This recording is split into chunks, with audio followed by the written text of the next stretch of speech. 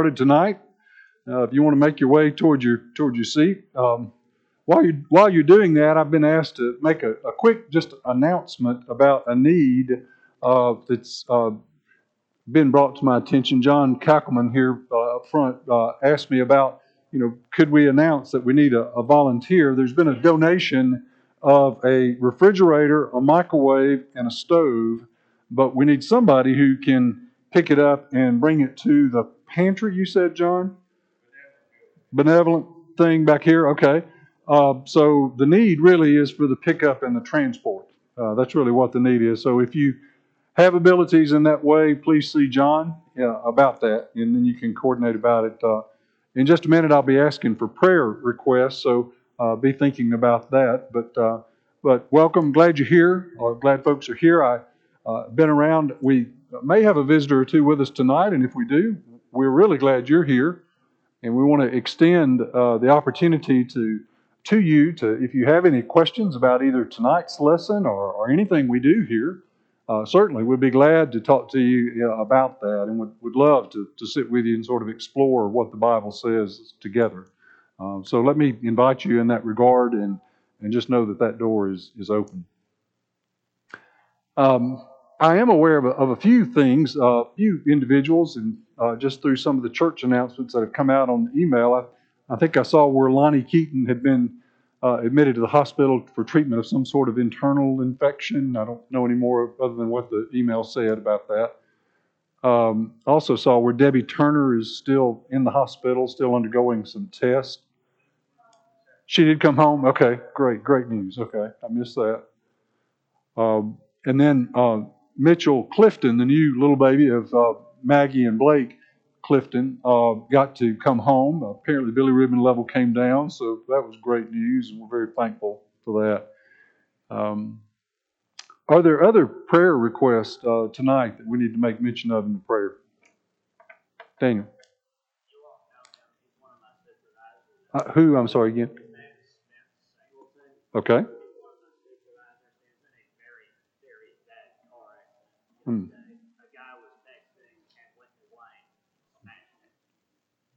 Wow. Sorry to hear that.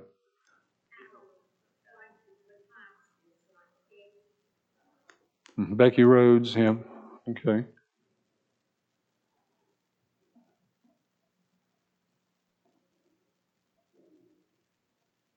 All right. Others. All right. Well, let's pray together. Our Father, we are so grateful for the opportunity to come together and to study and look at your word with one another, but also to share with each other about events that are going on in our lives and needs that exist, Father. And we just pray your blessings on each situation. You certainly know what is best in each of these. We're prayerful, Father, for Debbie Turner, and thankful she's been able to come home, but certainly pray that they'll be able to get to the bottom of whatever's been going on with her. And we pray for Lonnie Keaton and his treatment of his infection, that will be very successful. Father, we're thankful that Mitchell Clifton has been able to come home for him and for his parents, and that he has responded to that therapy, and just pray that all goes well for him going forward from now. We pray for Daniel's work friend, Spence Singleton, who's been in a car accident, and pray for his rapid recovery, and also for the other person that was involved in the accident. And Father, we pray for Becky Rhodes in hospice care, and pray for her comfort, Father, then be with her and be with Tommy also, Father, as they go through this very challenging time for them. Father, we pray ongoingly for an end to this pandemic that we're dealing with, and certainly pray that it will come to an end. That we're thankful, Father, for those that have had the virus that have gotten better. And we certainly pray for more of that, and pray for protection as we go forward. Father, we thank you for all of the blessings we have in Jesus, and we just pray, Father, that you'd forgive us of our sins and defeat us, Father, in things that are wrong, and help us to only do and be able to move forward with things that are right. And we pray all of this in Jesus' name. Amen. Amen. I'm going to set this over to the side, but let me encourage you to open your Bibles to 1 Timothy chapter 2. We're going to pick back up there tonight. Most of y'all are very aware. You were here last week, and we talked about the first section of that chapter, looking at some of the guidance that was given around prayer, but specifically looking at some of the mention that was made of God wanting all people to be saved and to come to a knowledge of the truth. And we looked at some of the implications around that, and looked at how that even relates to some of the common sorts of sayings that maybe even some of us have said that may not imply the exact meaning that we mean to imply by that, and just encouraging all of us to be careful about that. So we did look at that last week. Tonight we're going to look at sort of the second part of that second chapter of 1 Timothy. That chapter as a whole, just to back up just a little bit, it starts out with the statement, first of all, and you certainly get the impression that there's a structure that's being followed by Paul as he writes this, where he's addressing different issues. He starts out with a first of all when he talks about prayer, and mentions that verse about God wanting all to be saved and come to a knowledge of the truth. So that is how it starts. But then, toward the last part, verse 8, he makes mention of men everywhere raising holy hands in prayer. But verse 9, which is where we'll start tonight, he says, likewise. So he's sort of moving on in the instructions he's giving, and he's turning his attention here to women and the role of women in the church. So he does say that in verse 9 when he says likewise. Now let's read that section and just to make sure we have a common memory of what we were talking about. So tonight it's the verses 9 through 15. Likewise, I want women to adorn themselves with proper clothing, modestly and discreetly, not with braided hair and gold or pearls or costly garments, but rather by means of good works, as is proper for women making a claim to godliness. A woman must quietly receive instruction with entire submissiveness. But I do not allow a woman to teach or exercise authority over a man, but to remain quiet. For it was Adam who was first created, and then Eve. And it was not Adam who was deceived, but the woman being deceived fell into transgression. But women will be preserved through the bearing of children if they continue in faith and love and sanctity with self-restraint. So again, a lot is here, right? I mean, just like last week. I mean, there's a lot here, and it relates to a lot of other things. And we're going to sort of build different pieces of this at a time, and then sort of bring it together closer toward the end. So just hang in there with me as we go along. I've already mentioned that when he used the word likewise, that he was sort of shifting to having a discussion more about women and that sort of thing. So when he starts this, though, he brings up the point about women being, what are they going to be known by? What do you want to be known by? Do you want to be known by these material things, gold and costly garments and that sort of thing? Or as he recommends or commands, be known, be adorned. I love that word, be adorned with good works. And let that be what you're known by, certainly his command. One way to think about that, I think, is if you use worldly things to attract attention, well, what kind of attention are you likely to get? You're likely to get worldly attention, and from people that have worldly motives.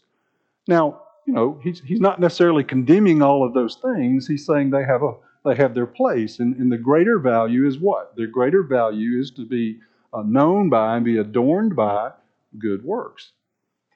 Well, guess what, guys? That same principle applies to us. I don't think we necessarily ought to strive to be known by the fine jewelry or the fine clothing that we have, but we want to be adorned by what? Good works. We want to be about what God wants us to do. So I think that's an important thing to be reminded of here also. Now, the second thing I want to pull out from this passage is the part where he says, a woman must quietly receive instruction with entire submissiveness.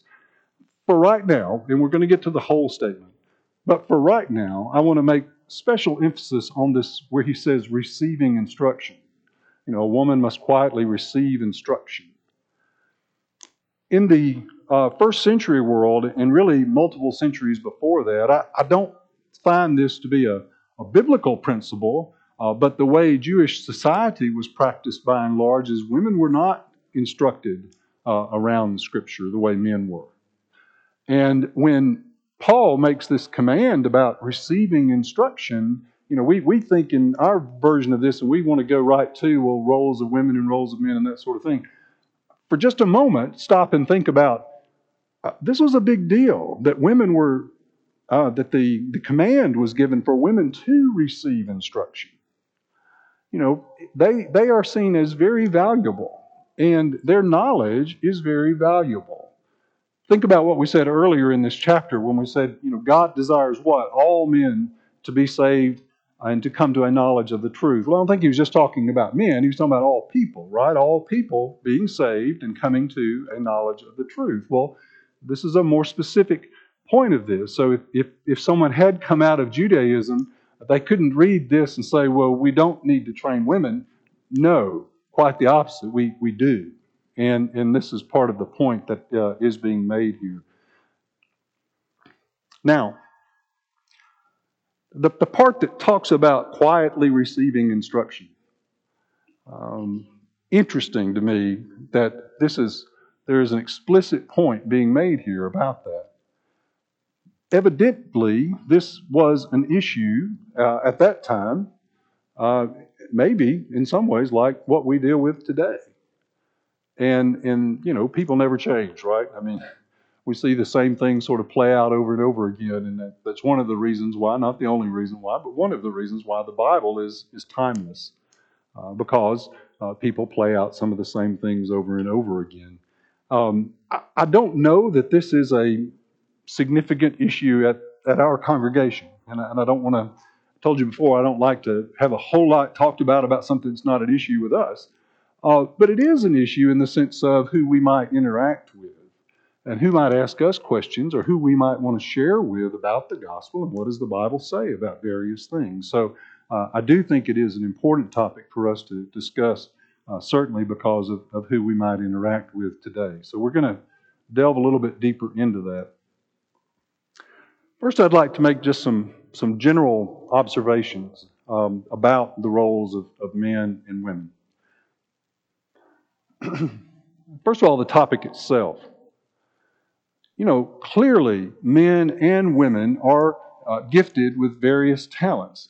Many men and women have strong leadership abilities. They have strong abilities to teach. Many men and women have abilities to be compassionate, to be empathetic, to convey a lot of different very useful things in our society.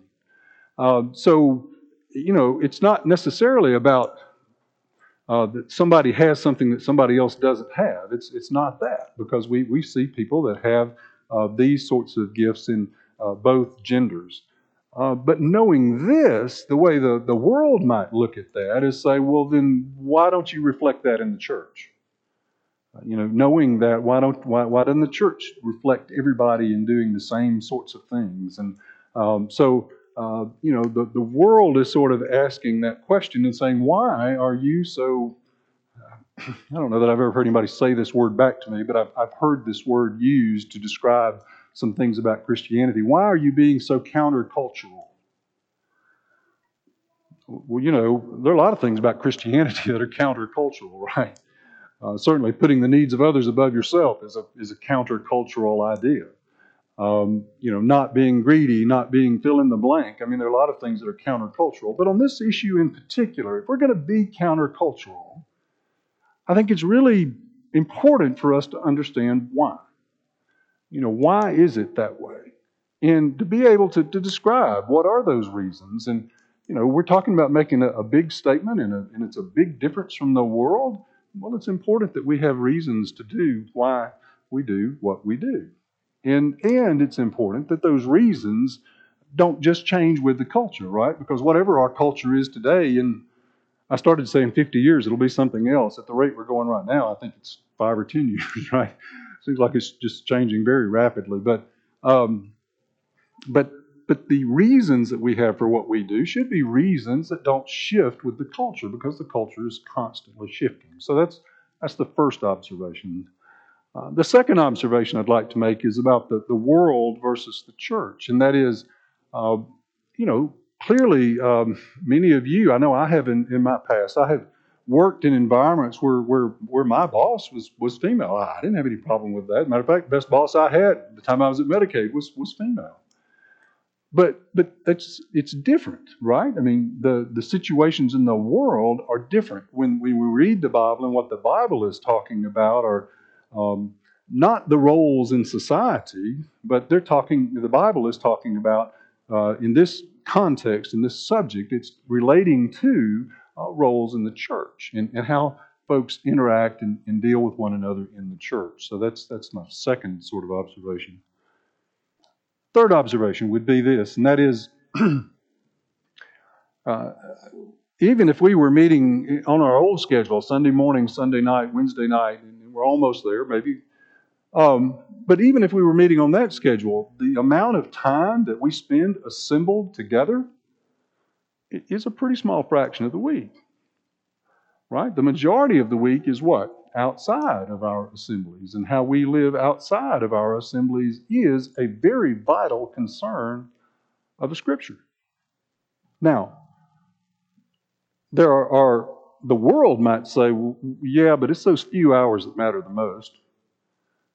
Well, the world might say that, but how often does the world get it wrong, right? I mean, the world gets it wrong pretty often, and just because the world says something is most important, most of the time Christianity is what? The opposite of that. And certainly a lot of Scripture is dedicated toward how we live our lives every day.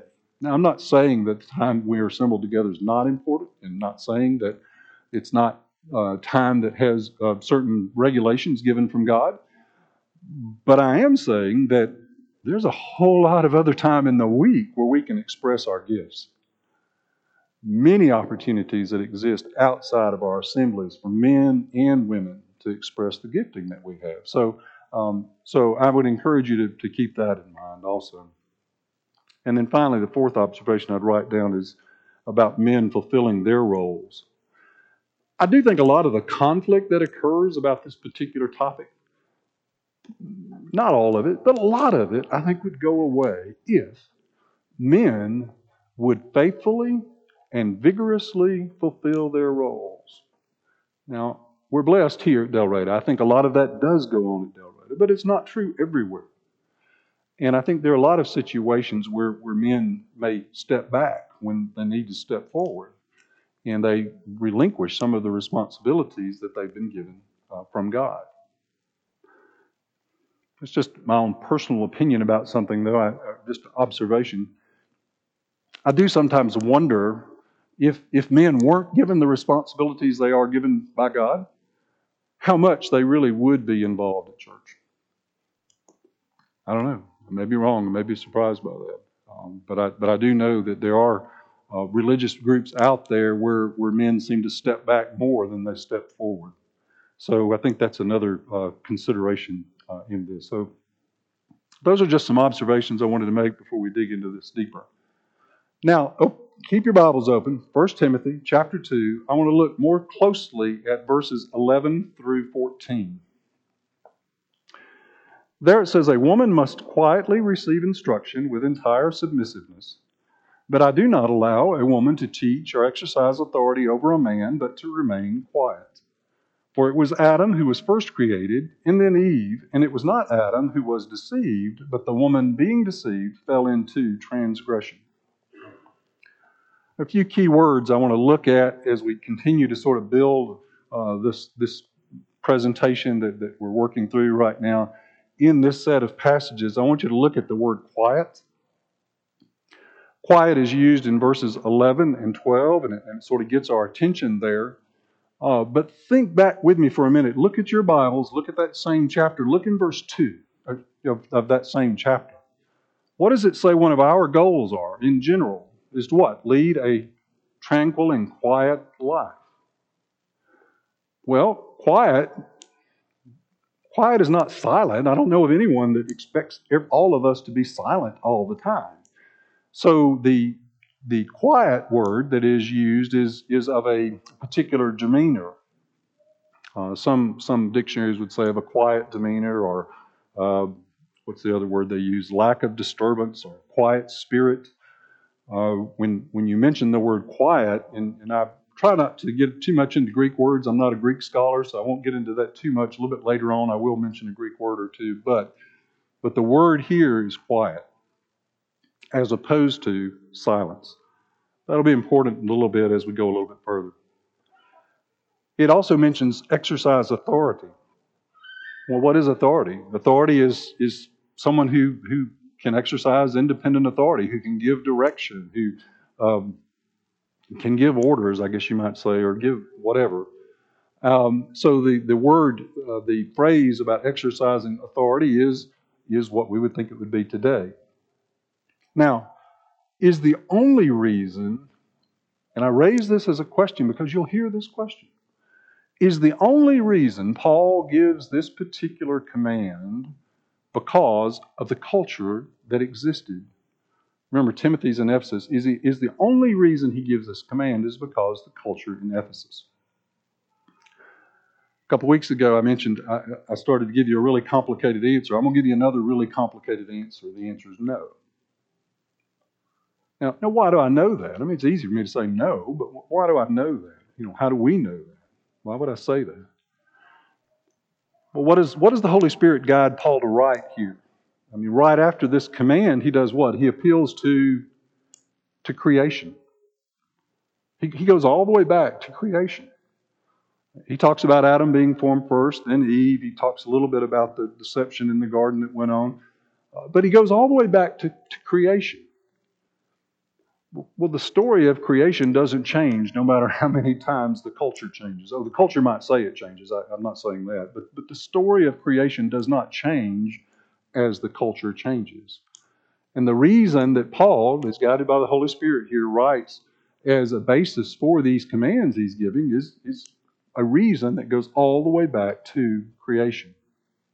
Now, let's talk a little bit about that reference to creation. In biblical writing, it's pretty common, actually, for there to be a reference made back to creation. Think about Matthew 19. In Matthew 19, Jesus himself is addressing the issue of divorce.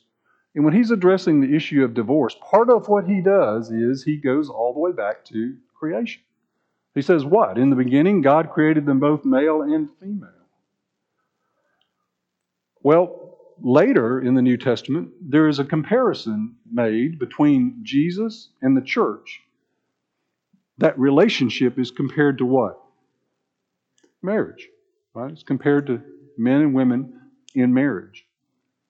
Again, tying it to marriage, which subsequently goes back to creation. So guess what? There are many biblical teachings. These are just a few. There are many biblical teachings that go back to the story of creation and what happened and how that established certain things from the very beginning. Turning your Bibles to Ephesians chapter 5. I'm going to take just a sip of water, y'all. Hang on just a bit.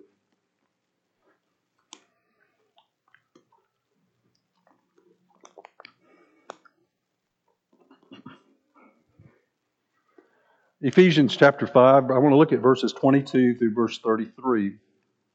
It says, "Wives, be subject to your own husbands as to the Lord. For the husband is head of the wife, as Christ also is the head of the church, he himself being the Savior of the body. But as the church is subject to Christ, so also the wives ought to be to their husbands in everything.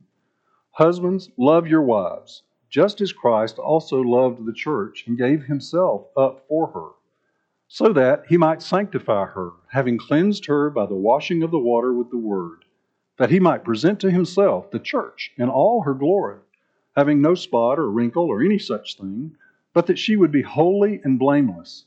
So husbands ought to love their own wives as their own bodies. He who loves his own wife loves himself. For no one ever hated his own flesh, but nourishes and cherishes it, just as Christ also does the church, because we are members of his body. For this reason, a man shall leave his father and mother, and shall be joined to his wife, and the two shall become one flesh. This mystery is great, but I am speaking with reference to Christ and the church. Nevertheless, each individual among you also is to love his own wife, even as himself, and the wife must see to it that she respects her husband. The point being, creation and the created order is important. It's important to a lot of biblical teaching. And it's certainly pointed out here in 1 Timothy chapter 2 to be important to this issue of roles of men and women. So I did want to go back and point that out just a bit. Now, I have a natural question. Let's see if I went the wrong way here. All right, there's a natural question that comes out of this. And the question is this, and I'll just read it to you as I wrote it out. One of the real world questions that often gets asked today is, why can women comment in mixed Bible classes but not lead in worship assemblies? Now, y'all, there are a lot of different things you could talk about in this lesson. The reason I've sort of picked on this particular question is because I think it is an issue that all of us at least have thought about in some way or another, or tried to rationalize in our own head what we do. But again, I think it is important for us to have a clear understanding of what the Bible teaches around this. There are many other topics that we could talk about relative to the roles of the genders in the church. So some of those we'll get into a little bit next time when we talk about in chapter 3, the offices of elder and deacon and that sort of thing. But for right now, I wanted to really sort of focus in on this particular question because, frankly, this is a question I hear. And I hear people maybe give a vaguer answer to this question than really Scripture would allow. So let's delve into this question a little bit more and remind you again of how already in 1 Timothy chapter 2, the second part, we've looked at the word quiet, and we've looked at how at the way it's used in this point, comparing verses 11 and 12 back to verse 2, quiet is not meaning silent, but quiet is meaning of a particular demeanor and in that reference. So that's the backdrop to this question. Now, let's look a little bit deeper at this.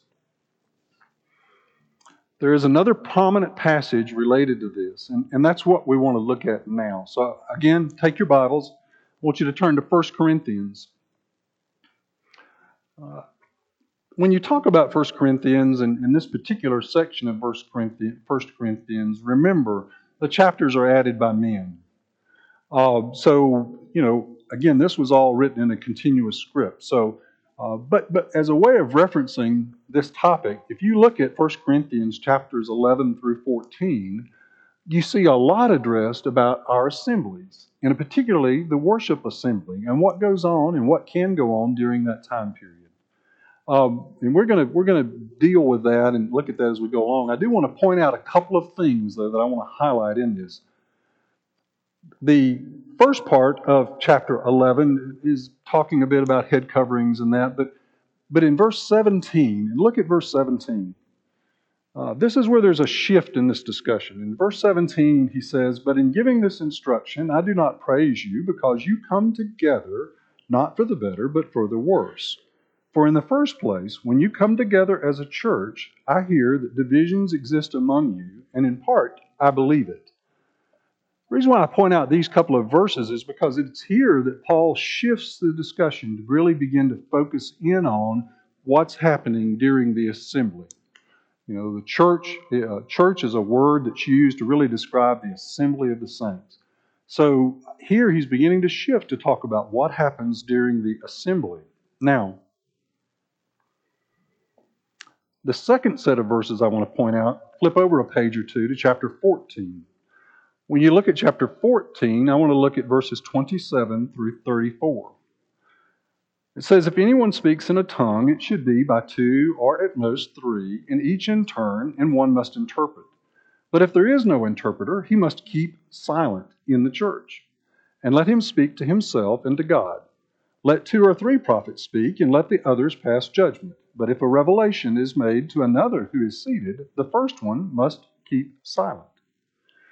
For you can all prophesy one by one, so that all may learn and all may be exhorted. And the spirits of prophets are subject to prophets. For God is not a God of confusion, but of peace, as in all the churches of the saints. The women are to keep silent in the churches, for they are not permitted to speak, but are to subject themselves, just as the law also says.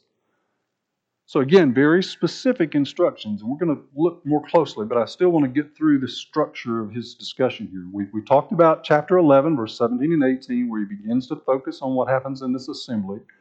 We're looking at chapter 14 right now, where he describes what can happen as far as the different people that speak and who shouldn't speak. And of course, it's not just women here, right? I mean, that's not what's only described here. And then the last part of this structure I want to look at is the very last verse in chapter 14, because then he goes through another transition in going into the first verse of chapter 15. But all things must be done properly and in an orderly manner. Chapter 15, verse 1. Now I make known to you, brethren, the gospel which I preached to you, which also you received, in which also you stand. In other words, he's moving on to a different focus in what he's saying. So there's the other transition. So chapter 11, starting about verse 17, going all the way through the end of chapter 14, has a lot to say about Christians assembling together. Now, let's talk about purposes. Let's talk about purposes. Most of y'all know my wife and I are empty nesters now. When we sit down to have dinner in the evening, number one, we don't always sit down together to have dinner in the evening. Right? But when we do sit down to have dinner together in the evening, it's the two of us and it's food and it's a meal. Well, I would say to you that's very different from we're going to have a meal together to celebrate our anniversary. Maybe we go out for that meal. Maybe we don't go out for that meal. But we recognize that it is to celebrate our anniversary. Yeah, we've been married 39 years. Lord willing, next year be 40, right? So when we sit down for that meal, that'll be a special meal, special time. Well, really, you're talking about the same two people sort of doing the same thing. They're sharing a meal. But those are two very different purposes, right? And the meal that we had yesterday evening was nice. The meal on the 40th anniversary, I hope, is real nice, right? But different purposes. Now, I don't know how many of y'all did this, a little bit different here, different focus now. I don't know how many of y'all did this as children, but some children play like they're baptizing one another, right? I mean, you may have one that, stands over somebody, says a few words, plunks them under the water and brings them back out, and they're not really baptizing. What are they doing? They're playing. Okay, well, later in life, after being understanding what they need to understand about Scripture, after being convicted to make a decision for the Lord, you pretty much do the same thing, right? But different purpose. Different purpose, different focus. So it is possible to do something that looks very similar, but yet be different. So why go into that? Well, we assemble for different purposes. Sometimes we assemble for worship. Worship. We assemble and we are focusing our energies toward worshiping God. Sometimes we assemble for, maybe not as much as in the past, but look forward to it again. Sometimes we assemble for a fellowship meal, right? And it's to what? What's the purpose of that assembly? The purpose of that assembly is to know one another better, to build relationships with one another in a way that we may not be able to at other times. But it's still an assembly, maybe of the whole church, right? Coming together to have a fellowship meal. So it's a different purpose. But it is an assembly. Well, what about class? We can't all assemble. Now, tonight, it's just part of us, right? But we could all assemble for a class. And in our classes, we're doing what? By and large, we're training one another. We're learning from one another about how to be more pleasing to God. And that's an important function that needs to go on. Same people involved, but different purpose. So I think there are different purposes for the assemblies we have, and we have to be careful as we sort of think about that and what does that mean. So let's talk about worship just a bit. I said 1 Corinthians chapter 11, starting about verse 17 and going through 14, really talks about a time period where they gathered together to worship. Well, why do I know that? Well, because he spends a significant amount of time talking about what? Talking about how they I was afraid it was me, I'm sorry, spends a significant amount of time talking about how they take the Lord's Supper. Well, one of the main reasons we come together is to do what? In worship, is to take the Lord's Supper. Well, that's what that he was giving instruction about that then. Another reason that we know, again, you can take your Bibles and turn to 1 Corinthians chapter 14 one more time. Look at one particular verse there, verse 25.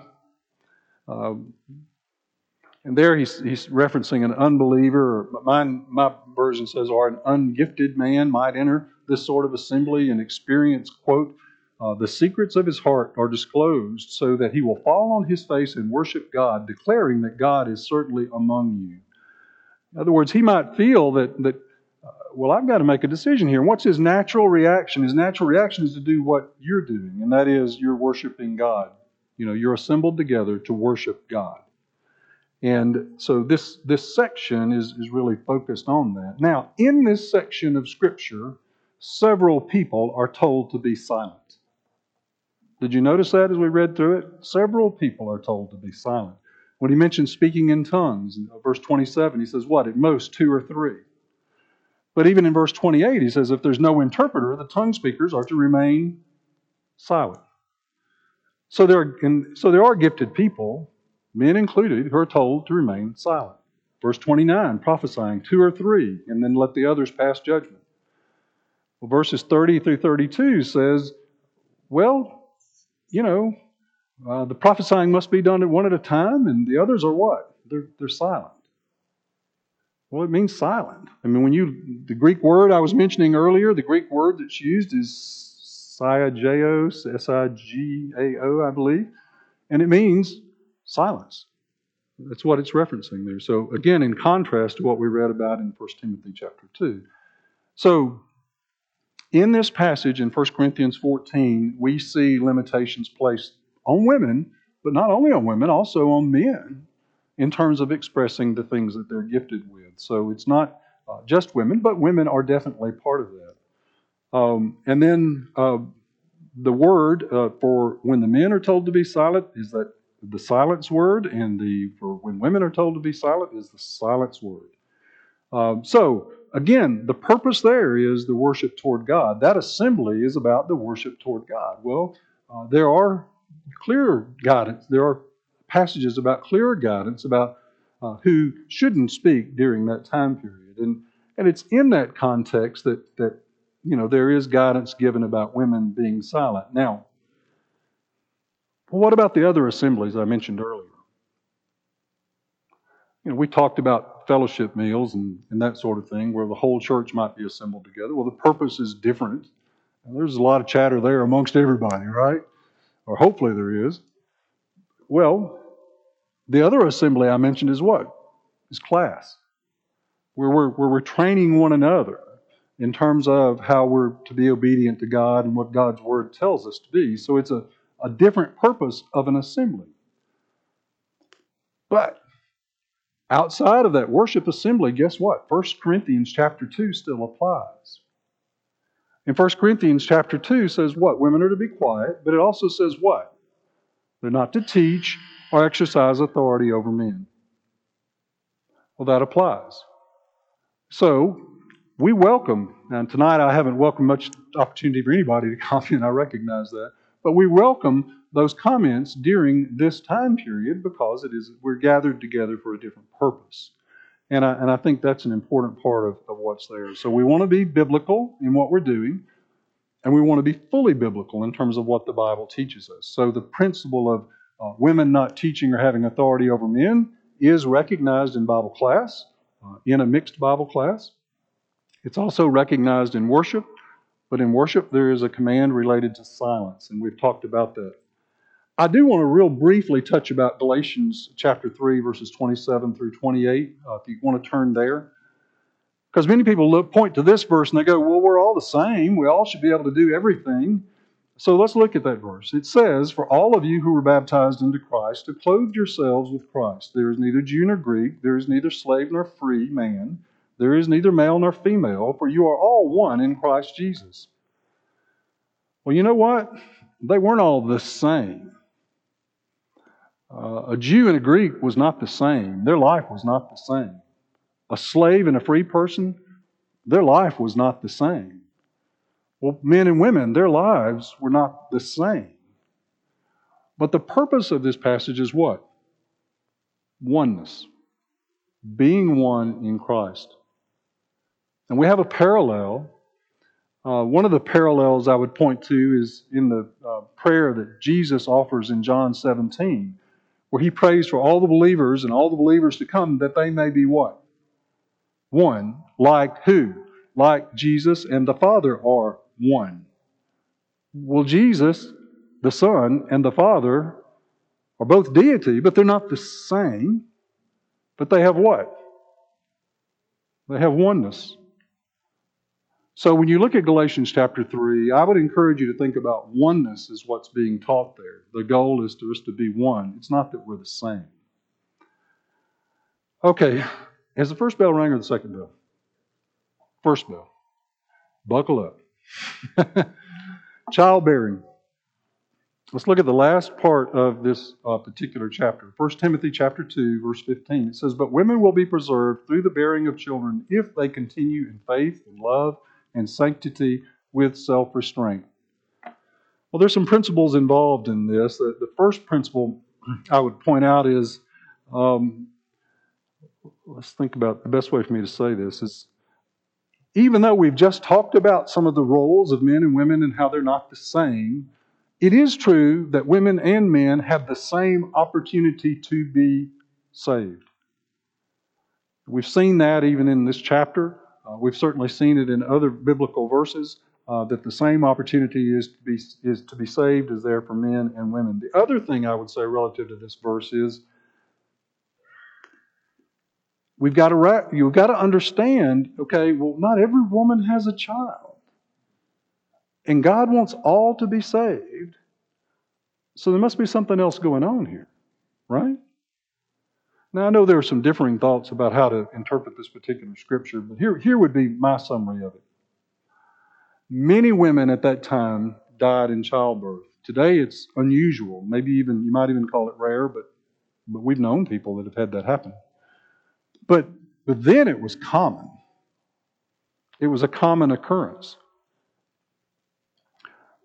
Well, let me read this just so I'll make sure I will convey to you what I wanted to write. So the first point is that many women died in childbirth. The second point is that Ephesians 2, 8 through 10 is still true. What? We're saved by grace through faith. It doesn't say anything about childbirth.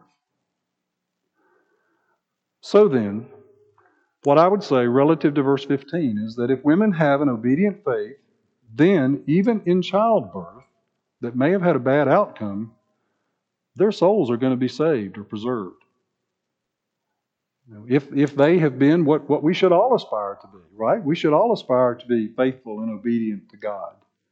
So I think the preservation is that even though childbirth might cost you your life, it's not going to cost you your soul. I don't know. That would have been welcome news to me if I were female at that time. This is also consistent with the rest of this verse because it says in the verse, it says they'll be preserved what? If they continue in faith and love and sanctity with self-restraint. So it still hinges it around an obedient faith, and that is the description there. So I know we've ran through a lot tonight and didn't really give you any opportunity to comment about it. Certainly be glad to answer any questions, and some of you all may have a different approach to this issue or this topic. Would love to have that discussion with you. But encourage you to study it very carefully for yourself, and let's center ourselves on what the Scripture says. But thank you very much, and I'll end with one last picture. All right, thanks a lot.